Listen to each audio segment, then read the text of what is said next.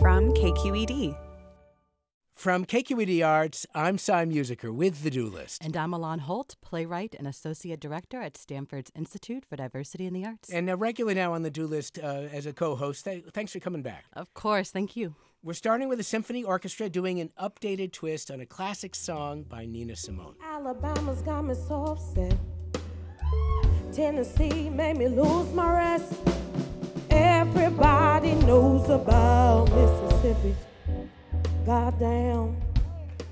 And that was Nina Simone's Mississippi Goddamn, reimagined and sung by San Francisco vocalist on the rise, Tossie Long, and her very talented band Elephantine. And Tossie Long will be performing the song with the Oakland Symphony under Michael Morgan, who's always game for anything and always trying to bring in new audiences to the Oakland Symphony. And in this first concert of the new year, he's got a great idea. Morgan has invited W. Kamau Bell, the East Bay comedian and social activist, to curate the program. And curate He does. Kamau is showing off his exquisite taste. Kamau pulls from Prince, Jimi Hendrix, John Coltrane, Nina Simone. It's going to be a powerful evening of new takes on classic works. Yeah, I'm backed by this very big band, the Oakland Symphony Orchestra. W. Kamau Bell and special guests join the Oakland Symphony for a concert Friday, January 19th at the Paramount Theater in Oakland. And Kamau Bell will do a stand-up gig at the Punchline in San Francisco, January 29th and 30th. Also in San Francisco, and just ahead of a huge film release, Marvel's Black Panther, the Yerba Buena Center for the Arts welcomes the Black Comics Festival, a much-needed intervention in the often racially homogenous world of science fiction, comics, and fantasy. Yeah, this is a great time to be a comic book fan with the successes of all these Marvel and DC characters at the movies and in endless new universes. But it sometimes has been thin pickings for African-American readers and watchers at the movies. But the Black Comics Festival is coming at a perfect time. It's going to feature some terrific authors and cartoonists. Nnedi Okorafor will be there. She's a sci-fi author and the author of a new Black Panther comic book series. Also, John Jennings will be speaking. He's one of the illustrators for I Am Alfonso Jones. This is a terrific graphic novel about the Black Lives Matter movement. And one of my favorite local illustrators, Ajwan Mance. She's a Mills professor, and she's posted this remarkable series of portraits online called 1001 Black Men. And again, she'll be at the Black Comics Festival as well. And don't forget, I guess there's cosplay, so a lot of Black Panther outfits. Yeah. Black Panther will be hitting theaters February 15th. So geek out at the Black Comics Arts Festival. It's free, so it's a cheap thrill, at the San Francisco Public Library and City View at Metreon, January 13th through the 15th, which is Martin Luther King's birthday. And keep that spirit going, because on Monday, the Museum of the African Diaspora, which is right up the street from Yerba Buena, is having a free admission to their wonderful show about Carnival and the Caribbean. And we're always interested in ambitious collaborations, and Opera Parallel, that's the little San Francisco company, is presenting the world premiere of a new opera inspired by the life of abolitionist Harriet Tubman. What happened to you, girl? You let them hold you back. You let them keep you from being free. But I don't feel free, Miss Harriet. I'm scared to get hurt again.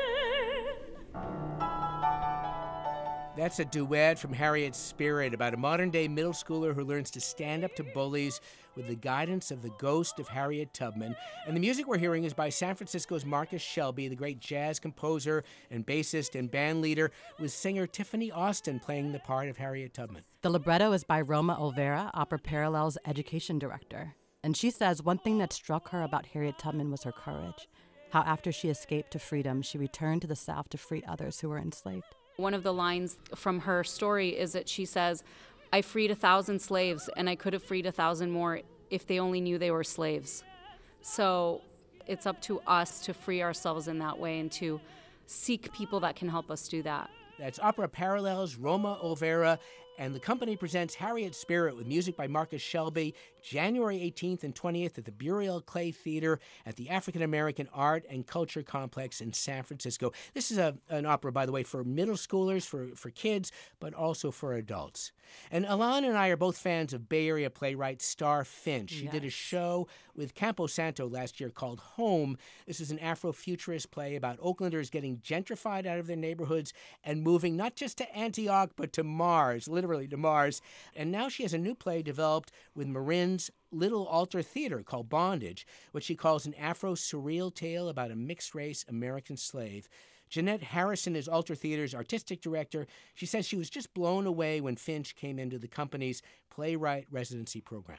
She may be the smartest person I've ever been in the room together, and her use of language, it's so magical and powerful and simple and eloquent all at the same time. This is a young woman to watch. As a playwright, I so respect Star Finch. She was tasked with the challenge of taking a creative risk and writing something she'd never written before, and you know what, Sai? She delivers. Yeah. And quite brilliantly, giving us this haunting piece about betrayal, sex, slavery, and really what it takes to imagine a new and better world for women of color. Altar Theater is presenting Bondage by Star Finch and Cow Pie Bingo, a comedy by Native American playwright Larissa Fasthorse. Those two plays continue in rotation through January 21st at the Costume Shop on Market Street. Now an artist you may have seen and never heard of.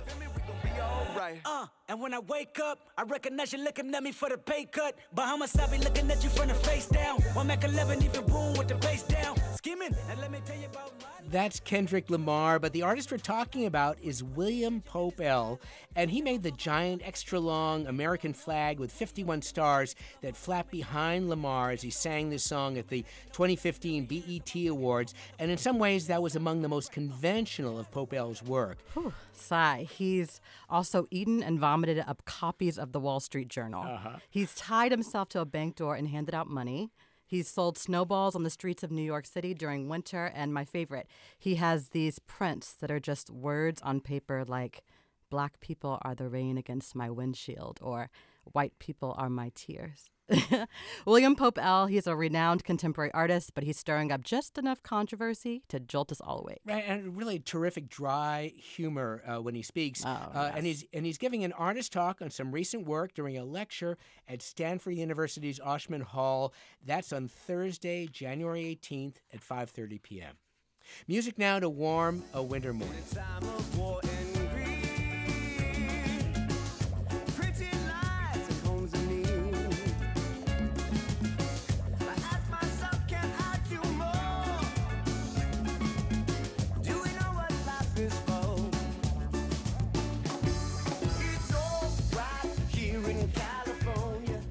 That's the song California by the band La Gente. You all know that's the people in Spanish. And this is a terrific San Francisco band that mixes cumbia and reggae and salsa and hip-hop. It's intoxicating. We just wanted something cheery to wrap up the show today and to shake up off those post-holiday doldrums. Can we go to that show? That sounds so incredible. See La Gente and Soltron perform Friday, the 12th. That's tonight at Slim's in San Francisco. And we have time for a shout-out now. A-lan, you go first. Okay, so my shout-out is In the Name of Love, which is a jazz musical tribute to MLK. It plays Sunday at the Scottish Rite Center in Oakland and at 7 p.m. And it features one of my favorite Bay Area vocalists, Jessica Lorel and Marcus Shelby and Tiffany Austin. Yeah, and Daniel Ellsberg is speaking this coming week. He's the analyst who was the original source of the Pentagon Papers. And so he's one of the heroes of the new film, The Post, which is opening soon in theaters, about the Washington Post decision to publish the Pentagon Papers after a court had blocked the New York Times from doing that. Ellsberg's just finished a book about the dangers of nuclear Armageddon, and he'll be talking about it at the Mechanics Institute Library in San Francisco Thursday, January 18th at 6 p.m. Thanks so much, A-lan Holt, for co-hosting the show. And thanks, Sai, for having me. We post details on all the shows we mentioned at kqed.org/arts and pick up our podcast at all the usual hotspots. And A-lan, how do we follow you on social? Follow me on Instagram at A-lan Moon. I'm Musiker. Follow me on Twitter at CyrusKQED.